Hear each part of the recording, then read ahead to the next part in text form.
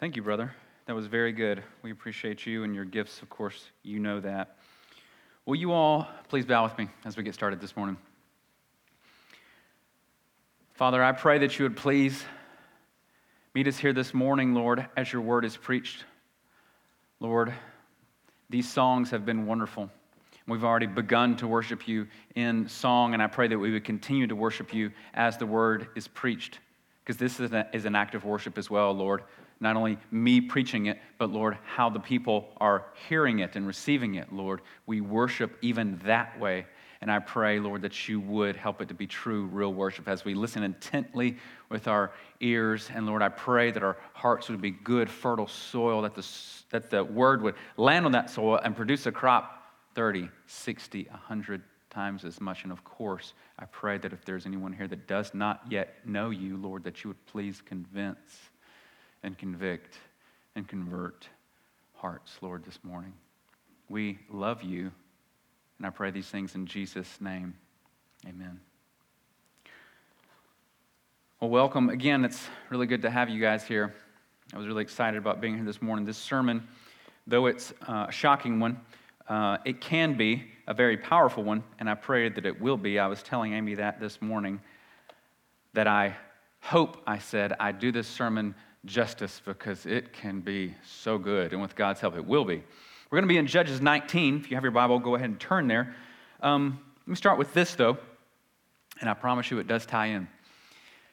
When I was young, my friend John and I used to really enjoy drawing. We would draw a lot, and one of our favorite things to draw was these things that we would call adventures. And the point of the adventure was this man had to get from the beginning of it to the end, but all along the way, we would draw on the path all these perils that the man could fall into.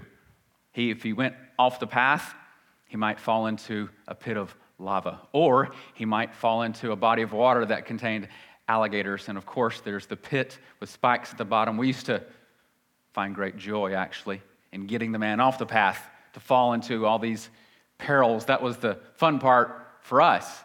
But what I noticed, of course, as growing up, is life's a bit like that too.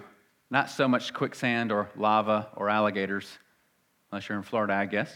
But there are certain situations, however, there's certain people, there's certain circumstances that we can look at and usually tell if they're dangerous. But why is it less obvious to others what we can look at maybe and see, that's a dangerous situation, that's a dangerous person, that's a dangerous circumstance, I don't want to go there? Why is it sometimes less obvious to others?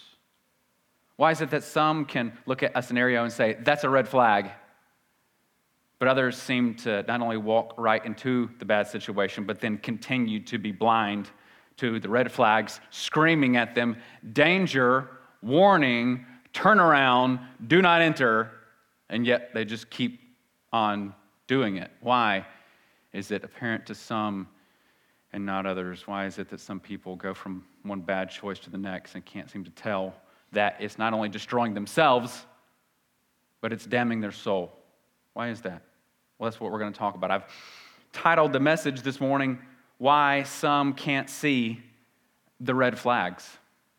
Why is it that some people can't see those red flags that might be obvious to others? Now, this sermon, this text, just because of the nature of it, I won't read large portions. I will towards the end read one portion, but the truth is you're going to have to just finish this chapter yourself. It is just, if it were put into a movie with visuals, it would be rated R, this chapter, and that's just the truth of it. I'm going to pick select portions. We're a mixed audience in here this morning, so let me just start off, though, because we get a familiar verse in verse 1. In those days, there was no king in Israel. Remember, that's how the last chapter started. And that is a shortened version of that verse that begins and ends this section. It's the very last verse of the entire book as well. The whole verse says, in those days there was no king in Israel. Everyone did what was right, in his own eyes. This is just the shortened version of it. And that's actually the first hint to the answer of our question. Why is it that some people can't see the red flags? Well, when we only do what's right in our own eyes, following our own sinful desires, well, then we will naturally fall into those traps and perils along the path, because man's heart is desperately wicked and deceitful above all things. Who can know it? Yes, I know. Disney tells you to follow your heart. I know that. But I also know that that's wrong, because your heart will deceive you. Now, do I mean always go against everything you want? That's not what I mean. I mean go against every sinful inclination of the heart. How do I know if it's sinful, Cohen? According to the Word of God. God's Word is the standard. And that's why these people were in such folly and were acting so foolish, because they were all doing what was right in their own eyes. And every time you do what your sinful heart wants to do, you're falling into one of those traps. And some people don't get out of those traps. Some don't. Verses 1 through 4 say this: In those days there was no king in Israel. A certain Levite was sojourning in the remote parts of the hill country of Ephraim. He took to himself a concubine from Bethlehem in Judah. And his concubine was unfaithful to him. And she went away from him to her father's home in Bethlehem in Judah, and was there for 4 months. Then her husband arose and went after her to speak kindly to her and bring her back. He had with him his servant and a couple of donkeys, and she brought him into her father's house.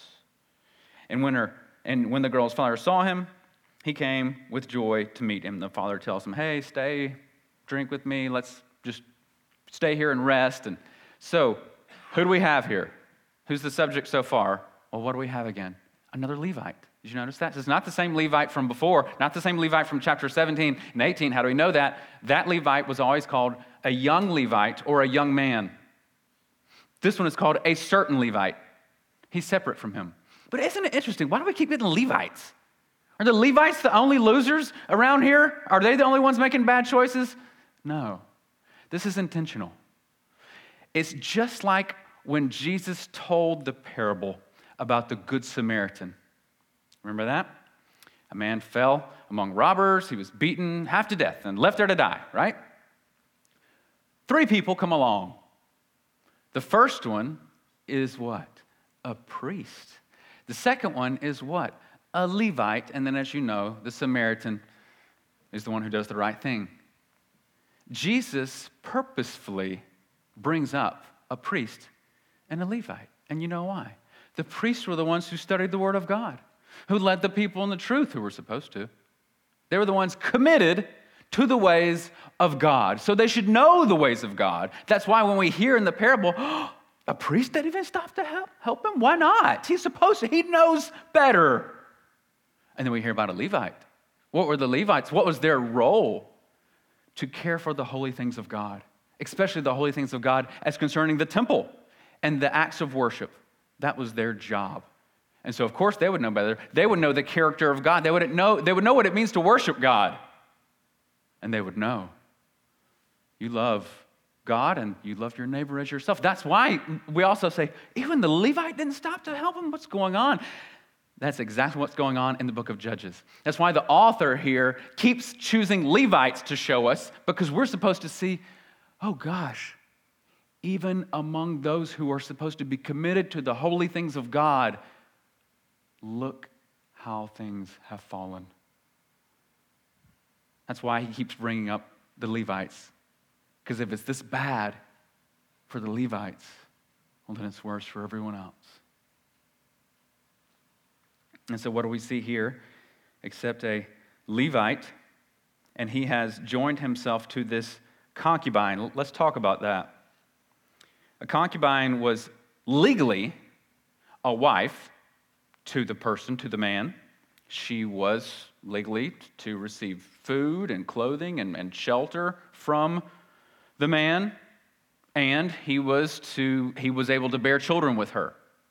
She was, however, second status. She was a lower status to the wife, and the concubine also would not receive any inheritance. That's the nature of things as far as concubines go. Now, though the law of the land did allow this, God's law never allowed it. This is not something that is prescriptive. This is just something that's descriptive. What do I mean? Well, there's different portions of literature in the Bible. The law, Genesis, Exodus, Leviticus, Numbers, Deuteronomy, those 5 books, they are largely prescriptive, meaning do this or don't do this. Just like when you get a prescription from your doctor, he's saying, take this. Well, there's other portions of the Scripture that are just descriptive. They just tell us what's going on. They're not saying, do this. They're just saying, this is what happened. And so it wasn't God's law that you were to take a concubine. The truth is, Abraham had a concubine. Who else? Jacob. Who else? We know Solomon did as well. But we're also supposed to see with these men, it didn't work out so well, did it? Look at Abraham with his concubine, Hagar. He has Ishmael. They run ahead of God's plan. They're impatient. And Ishmael ended up being a wild man and with conflict in the family. And there's still conflict between his descendants and Jacob's descendants to this day in Israel. Look at what happened with Jacob. 2 wives, 2 concubines. Like I've said before, it's like reading a soap opera. And then look at Solomon. Hundreds of wives and hundreds of concubines. What happened with him? His heart turned away from the Lord. So every time we see this in Scripture, it doesn't go well. And we should see that. We should see that. It doesn't end well when you do this. It doesn't matter if it was the law of the land. It wasn't God's law. Just like in our day, in our history, unfortunately our history isn't always perfect. Here in the U.S., it used to be the law of the land that you could own slaves. By law. You could own slaves because they were, at that time, seen as less than human, or not human at all sometimes. And our law allowed you to own them, but not God. That wasn't God's rules. And thank the Lord, this generation now we can look back and we can say that was horrible. That should have never happened. Similarly, there's a law in our land that says little babies in the womb, they're also not human. Just like the slaves didn't used to be human. They're not human, and you're allowed to kill them. And God let it be that the next generation after us can look back at this generation and say, wow, I can't believe they ever allowed that. Would it be, Lord, let it be that gets abolished. So just because something's the law of the land doesn't mean it's God's laws. And by the way, there is grace and there is healing for anyone and everyone who's ever had an abortion. Okay? There is healing for you, and God can help you with that. And He will help you. He will, and He can. So we see this Levite rather, has this concubine, and what about her? She's unfaithful to him. She's unfaithful. Not even a good woman here. We get a bad man, we get a bad woman, and it's just a mess already. But he wants her back.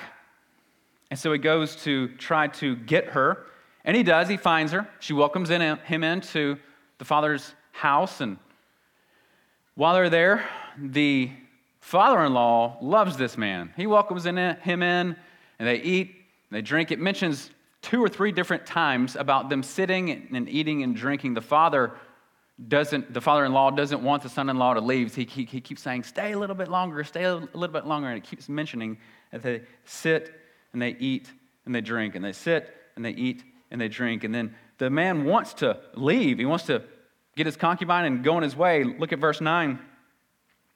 And when the man and his concubine and his servants rose up to depart, his father-in-law, the girl's father, said to him, behold, now the day has waned toward evening. Please spend the night. Behold, the day draws to its close. Lodge here and let your heart be merry, and tomorrow you shall arise early in the morning for your journey, and then go home.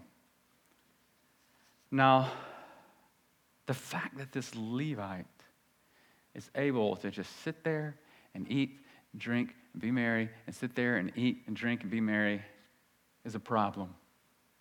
Why is it a problem? Well, it's a problem because this nation and this man were so far from God at this time in Israel's history, so far from God. It was not a time for eating and drinking and being merry. The appropriate response to this wickedness should be what the book of James says that we're supposed to do when we know we're in open, flagrant sin. James 4, verses 8 through 10. I'm going to just start halfway through verse 8. Wash your hands, you sinners. Purify your hearts, you double-minded. Grieve and mourn and wail. Change your laughter to mourning and your joy to gloom. Humble yourselves before the Lord, and he will lift you up. But they were just cavalier and hanging out and being happy like nothing's wrong. Not a thing is wrong. Everything's just fine. I do everything I want to do, and everything's fine. Pour me another drink, father-in-law. And the appropriate response would have been instead to pour out your heart to God and repent. That would have been the appropriate response. But he's not there. Why is he not there? Well, the same reason. He's not there because he's doing everything he wants to do. Why is he doing everything he wants to do? This Levite knew nothing, I believe, of the Word of God. He was not exposing himself to the Word of God. He was not saturating his mind with it, and therefore he was so far from it. And that's why everybody's doing what's right in their own eyes, because there's no standard by which they're looking at and saying, this is right, this is wrong, this is our authority, this is from our God, the one who called us, made us. We are descendants of Abraham. We are to live according to this law and for this God because he is our creator. There's none of that, which is why we're going to get what we continue to see in this chapter, which just gets worse and worse. He finally travels on. And he travels on in the evening, not even caring for the fact that he's got these other people with him. He's got a servant with him. He's got his concubine with him. It's very dangerous to travel in the evening. He goes anyway. The father says, stay, it's getting late. You don't need to leave now. And he says, no, we're leaving. They travel on. He's irresponsible. Not a good leader in my eyes. You'll see it's just so much more apparent as we go on. But he doesn't care for his company. This with him, he's responsible for them. He says, we're going to travel at night because I want to. Sorry, we're leaving now, father-in-law. This has been great, but I'm out of here. So then when we get to verse 12, the one who's traveling with him, the servant, says, hey, there's this town we can lodge in. Why don't we pull over here and lodge here? And this is what the Levite says in verse 12. He refuses to stay there, and this is why. The master said to him, we will not turn aside into the city of foreigners who do not belong to the people of Israel. We will pass on to Gibeah.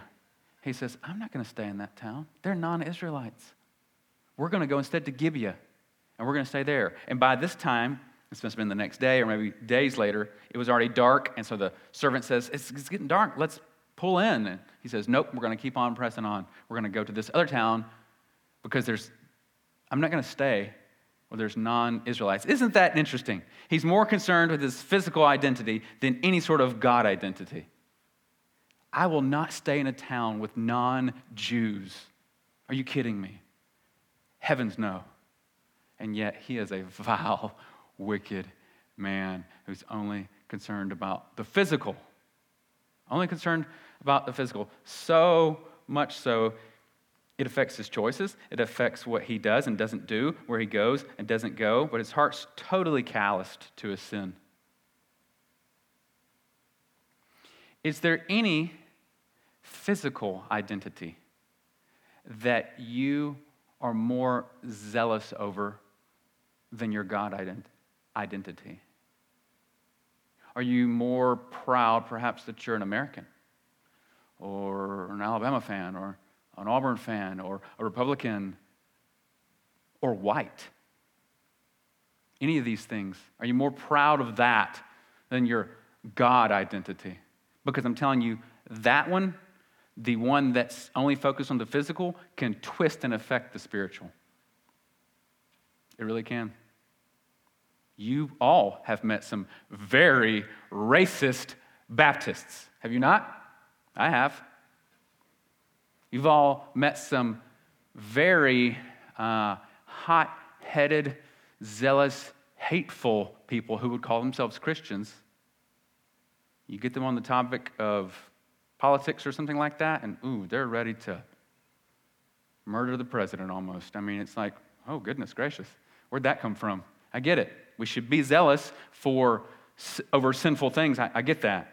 But what I'm saying is, what within you, is there something that you're more dedicated to that's really just the physical,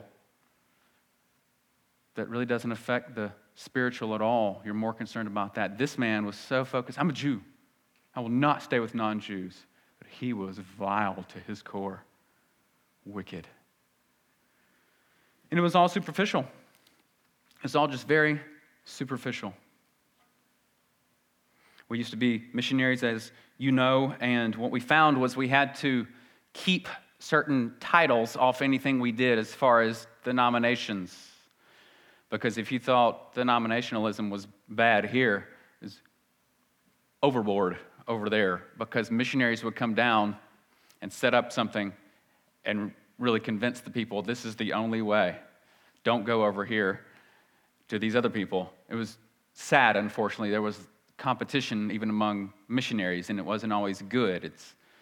I wish there was a place where you could say, you know what, over there, they're doing everything right. But what I found is that when people get involved, things just fall apart. I don't know. But thank the Lord, some people were doing it good. However, we had to keep names off things, because if we put Baptist or we put anything on it, certain people down the road who aren't Baptists, who maybe were Methodists, wouldn't come. So they said, if it's not Baptist, then I have nothing to do with it. Or you're not a Christian if you're not a part of our clique. And maybe their hearts were so far from God. This man's heart, this Levite, his heart wasn't committed to the Word of God because his eyes hadn't been open to see the Word of God. He wasn't saturating himself with the Word of God. That's why his heart's totally callous to sin. His eyes are blind to the ways of God because his eyes weren't open to the Word of God. Want your heart to be turned towards all kinds of evil? Don't let your heart be affected by the truth. Don't saturate yourself with the truth. Don't be filling your mind with the truth, and I promise you, you will fall into so many traps and snares. Well, they get to this town that he wants to go to, Gibeah. It's full of Benjamites, by the way. Tribe of Benjamin mainly makes up this town. By the way, that's the tribe that the Apostle Paul was from. Tribe of Benjamin. And when they get into the town, it's different than what we're used to seeing in an Israelite town. How is it different? Well, look at verses 14 and 15. So they passed on and went their way, and the sun went down on them near Gibeah, which belongs to Benjamin. And they turned aside there to go in and spend the night at Gibeah.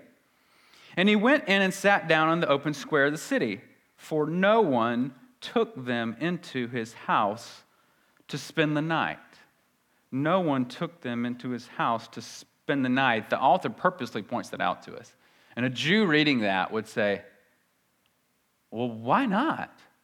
Why did no one invite them in? That's bizarre. That's strange. They should have been invited in. Let's talk about hospitality for a second. Caring for the sojourner is a big deal. What's a sojourner? Someone who's just passing through.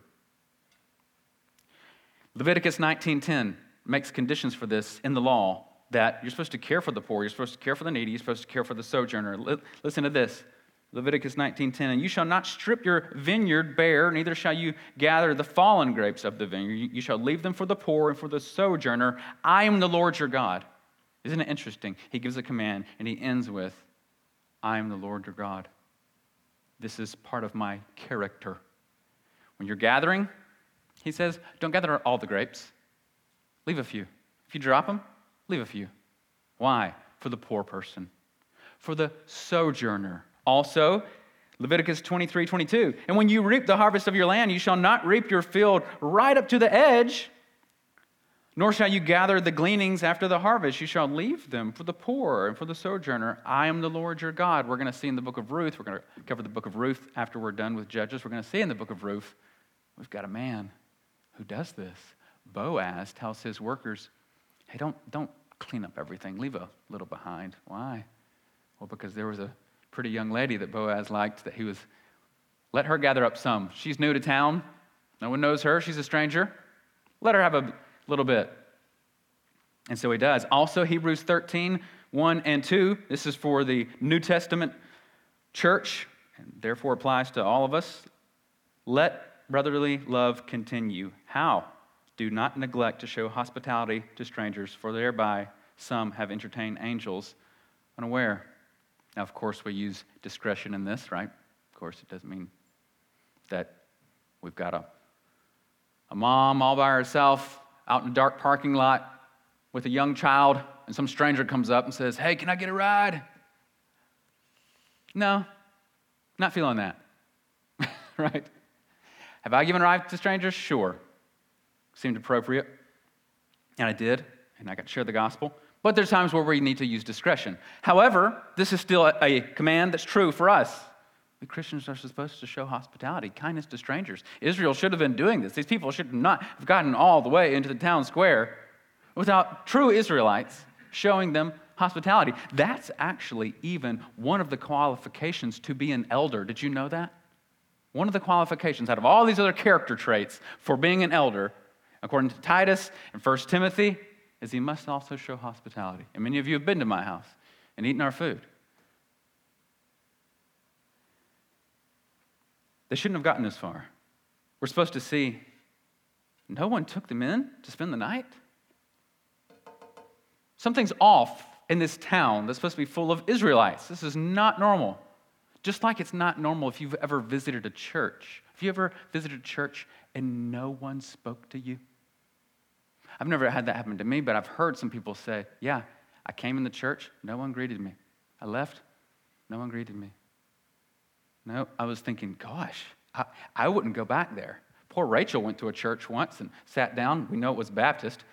Some man told her, excuse me, that's my seat. And he meant it. That's that physical over the spiritual aspect that I was telling you about. That even goes for church chairs, by the way.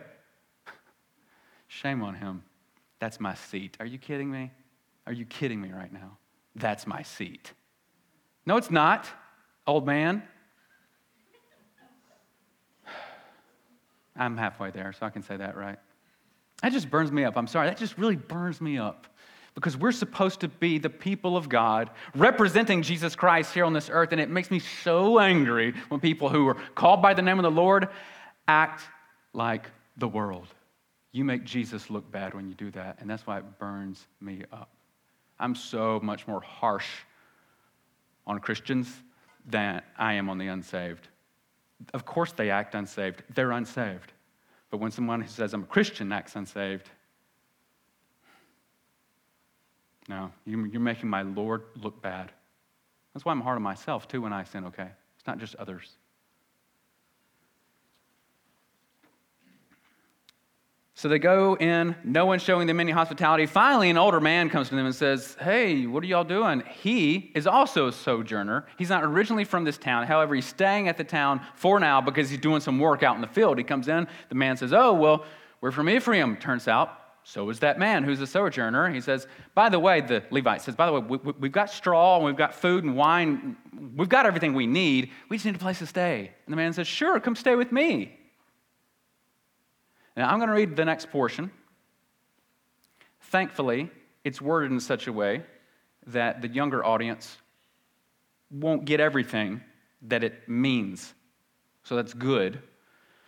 But I want you to listen very closely and see if it just sounds familiar to you. See if what goes down here sounds familiar at all. Listen to this in verses 22 through 26 of Judges 19. As they were making their hearts merry, there they go again. Behold, the men of the city, worthless fellows, surrounded the house, beating on the door, and they said to the old man, the master of the house, bring out the man who came into your house, that we may know him. And the man, the master of the house, went out to them and said, no, my brothers, do not act so wickedly. Since this man has come into my house, do not do this vile thing. Behold, here are my virgin daughter and his concubine. Let me bring them out now, violate them, and do with them what seems good to you. But against this man, do not do this outrageous thing. But the men would not listen to him, so they seized his concubine, made her go out to them, and they knew her and abused her all night until morning. And at dawn, when dawn began to break, they let her go. And as morning appeared, the woman came, fell down at the door of the man's house where the master was until it was night. She later ended up dying, by the way. Sound familiar? Does that scenario sound like something you've heard before? You should be saying, if you know any scripture at all, probably if you've even been in the faith for at least 6 months, you'd say, yeah, it sounds familiar. That's exactly what happened at Sodom and Gomorrah. Something like almost exactly like that. And that's what we're supposed to see.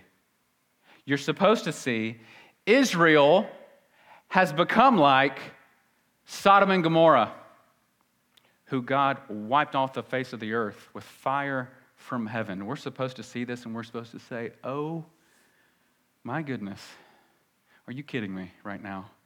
A Levite, number one, has a concubine. Number two, she's committing adultery on him. Number three, none of these Israelites are hospitable at all. Number four, these Israelites are not only rapists, they're homosexuals. And then we find out later she dies because of this. And it gets worse. You can read the rest of the chapter. I'm not going to cover the rest of the chapter. I don't need to. But you keep reading. It gets worse. Why? Why is that? Why did these men, who, when they were in that scenario, why didn't they say, guys, this is just like what happened in Sodom and Gomorrah? Red flag. You know why? Because they didn't know about Sodom and Gomorrah. They weren't informed by Scripture. Therefore, they didn't have the Word of God as the lamp unto their feet and the light unto their path, showing the way. That's why they kept going off on all the wrong paths, hitting all the traps that were set there for them. They kept making horrible choices again and again and again. Why? They didn't know the Word of God. You know why they didn't know the Word of God? Because they didn't care about the Word of God. You know why they didn't care about the Word of God? Because they were doing what their wicked hearts wanted to do. And you can tell someone is following their sinful hearts if they're turning away from this. It's automatic. It's automatic. The closer you get to the Word of God, truly believing it, walking in its ways, the further you'll be from your sin. The closer you get into your sin and worldliness, the further you'll get from the Word of God. They can't coexist. They cannot. They can't. That's why you are a living contradiction. If you say, I believe the Word of God, yet you live in open sin, you are a living contradiction. And you can't do that. And if you're in that, let me tell you, I'm not up here saying, I'm better than you, you loser. I'm saying you can repent and be made right with God and be brought back to where you're supposed to be. We all, Christians, I'm speaking to Christians now, we fall away sometimes. We do what we're not supposed to do. We take that path that we're not supposed to take, and we fall into that trap. But you know what? True Christians, when they fall into it, they say, I'm in a trap. This is bad. I'm not supposed to be here. Father, help me. Get me out of this. I feel dirty. I feel nasty. I went off the wrong way. Please help me. And they get back. It's the ones who continually go after the sinfulness and the wickedness and don't give a rip. Those are the ones that we need to say, I don't care what you say about your belief in God. I'm not buying it. And neither is God. And I used to be there as a teenager. I used to be there. I told you guys this so many times. I used to think, yeah, I'm a Christian. Well, you know, because I walked the aisle and I said the prayer and I got baptized. And I'll go on record saying this. I think the sinner's prayer has damned more souls than it's saved. I'll go on record in saying that. Does that mean I think the sinner's prayer is from the devil? Absolutely not. I think God has used it. But I know many a man who thinks he's saved right now who's going to wake up in hell 5 seconds after he's dead because he got that sprinkled on him. Just like in the Catholic Church, they'll say, oh yeah, this happened, so he's good.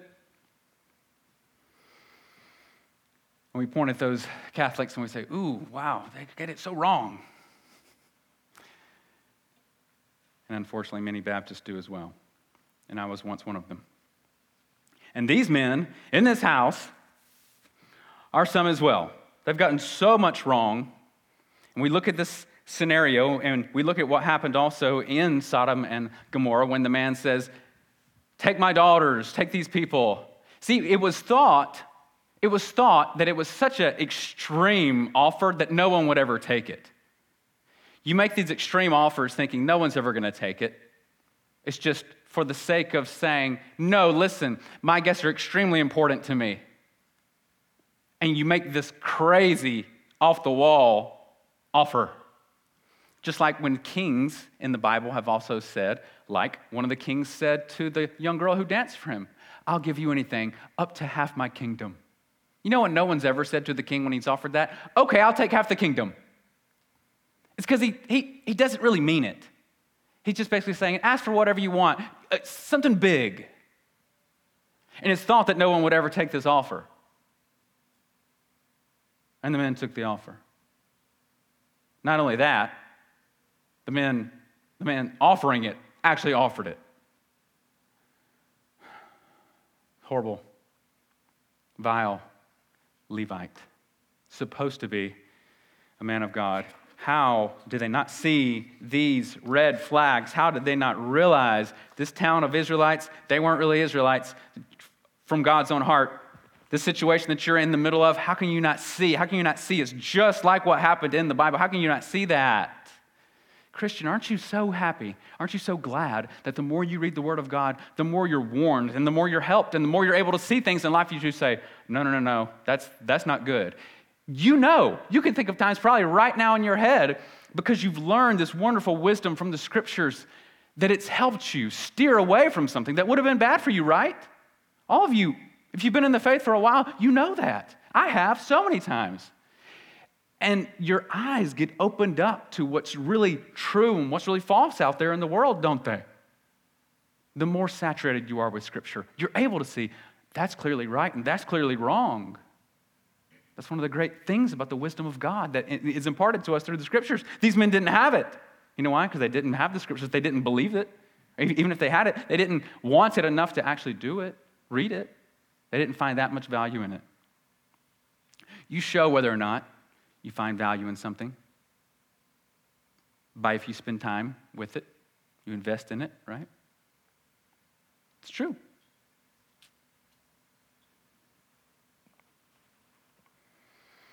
Their minds weren't informed by Scripture. Their hearts were gripped and convicted by the truth of God's Word, so they not only didn't know what their sin was necessarily, they weren't repenting of it.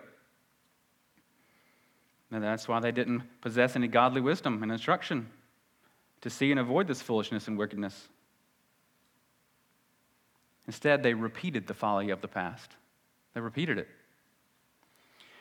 There's a quote, I'm not sure who said it. If we don't learn from our past, we're destined to repeat it.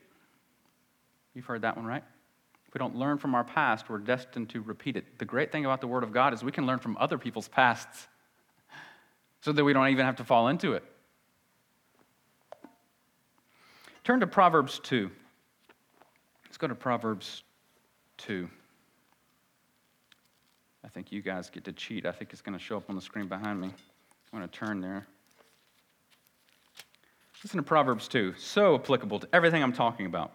My son, if you receive my words and treasure up my commandments within you, making your ear attentive to wisdom and inclining your heart to understanding. Yes, if you call out for insight, if you raise your voice for understanding, if you seek it like silver and search for it as for hidden treasure, then you will understand the fear of the Lord and find the knowledge of God. For the Lord gives wisdom. From his mouth come knowledge and understanding. He stores up sound wisdom for the upright. He's a shield to those who walk in integrity, guarding the paths of justice and watching over the way of his saints. See that? Guarding their path, watching over their way. Let's keep going. Then you will understand righteousness and justice and equity. Every good path for wisdom will come into your heart, and knowledge will be pleasant to your soul. Discretion will watch over you, understanding will guard you, delivering you from the way of evil, from men of perverted speech who forsake the paths of uprightness, to walk in the ways of darkness, who rejoice in doing evil, delight in the perverseness of evil, men whose paths are crooked and who are devious in their ways. So you will be delivered from the forbidden woman, from the adulteress with her smooth words, who forsakes the companion of her youth and forgets the covenant of her God. For her house sinks down to death, and her paths to the departed.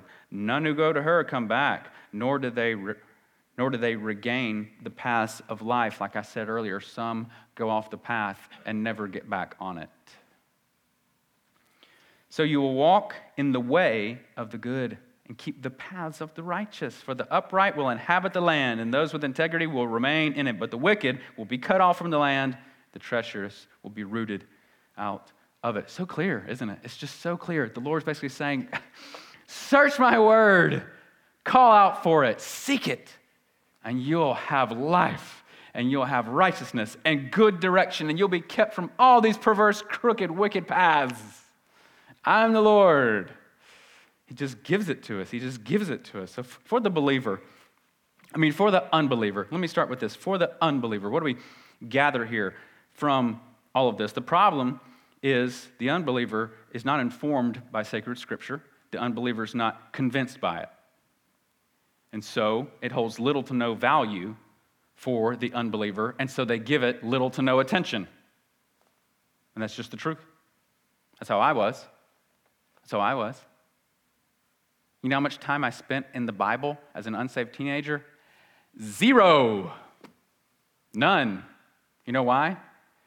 Because I didn't like it. I didn't want it. You know what I wanted? To make Cohen happy. Just like the people of Israel. Everyone did what was right in their own eyes. It was all about pleasing Cohen. Now, for the believer who finds himself in a similar situation to this Levite. No. If you're in a situation like this Levite, exactly like this Levite, yeah, we've got more to talk about. But if you find yourself in a situation where you've gone off the right path, let me put it that way, the problem is almost the same as the non-Christian's problem. Almost the same. What do I mean? Though you're convinced of the truth of Scripture, you're not informed by it. You're convinced of its truth, but you have failed to be informed by it. What do I mean? Meaning it's not that lamp to your feet and that light to your path, directing everywhere you go and what you do and what you say and how you act. It's not the regular diet of your soul, and therefore it's not active in helping you make your choices. You've temporarily gone away from it, and that's why you have gone off the path. Remember, there's a direct connection. The further this gets from you, the further you get off the right path. The closer you get to it, you're back on the path. Really. Following its ways. Not just reading it, because Cohen says to read it and check it off. There, I did it. No. Letting it truly inform your steps. Jesus said, man doesn't live by bread alone, but by every word that comes from the mouth of God. If I asked you, why do you eat every day? You'd say, well, duh, you dummy. I get hungry. Absolutely. And when you have a new nature, a spiritual nature, you're hungry for the word. And when you feed it, you grow stronger. And it helps you. It informs you. Sadly, when those in the church become like those of the world, as we see here, when this man was an Israelite and very proud of that, but was not proud of the fact that he was a God follower, what we find is when those in the church become like those of the world, number one, the devil laughs. Number two, the world mocks. And number three, your soul withers. All those things happen when the people of God become just like the world. The devil laughs, the world mocks, and your soul withers. Jesus said this, however. He said, I'm the light of the world. Whoever follows me will not walk in darkness, but will have the light of life. Whoever follows me will have light. Just like the Bible says, it's light to our path.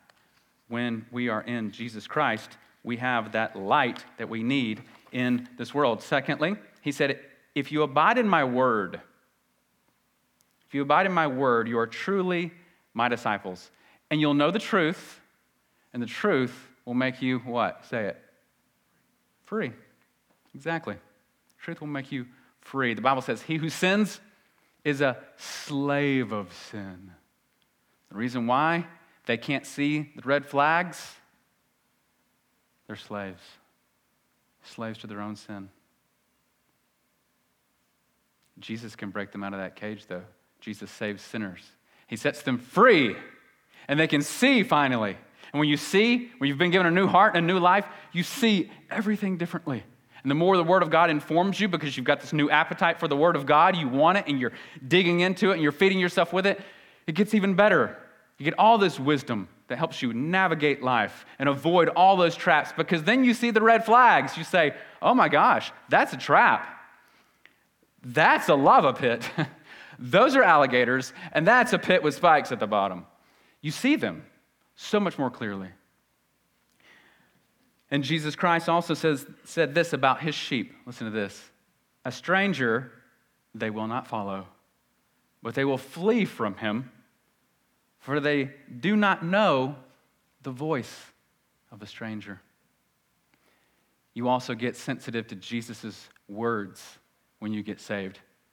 You say, that's not true, and this is true.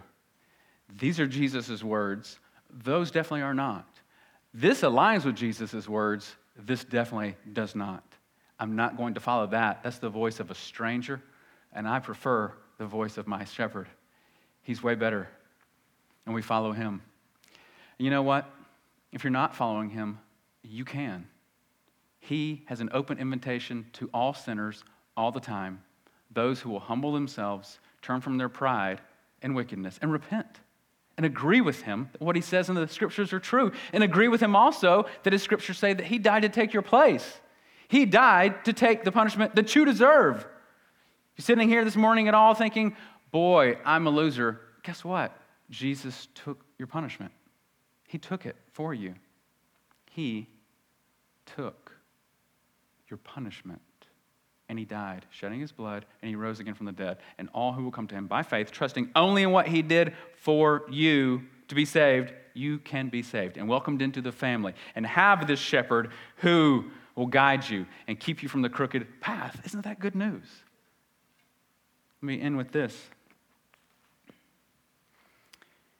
If you're not letting his word saturate your mind, if you're not letting it fill your heart and guide your steps, well, you're like the man in my drawings,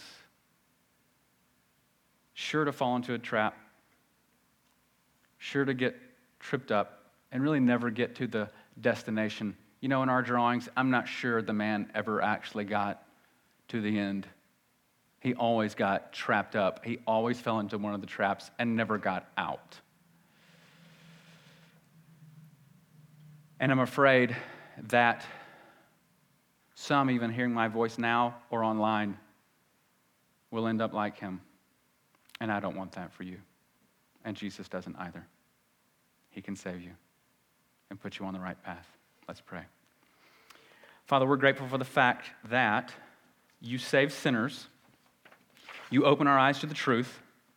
You lead us and guide us in paths of righteousness for your name's sake, is what Psalm 23 tells us. You do it for your name's sake. You get glory in leading us in the right path. We get the help and you get the glory. Father, I pray that you would please help us, Lord, be informed by Scripture. Help us believe it. Help us to avoid the wicked ways that your people fell into, Lord. And please, please, let us know for sure that we're not above that, and we could easily fall into such traps. So help us to be very dependent upon you as we depend on your word every day. In Christ's name, amen.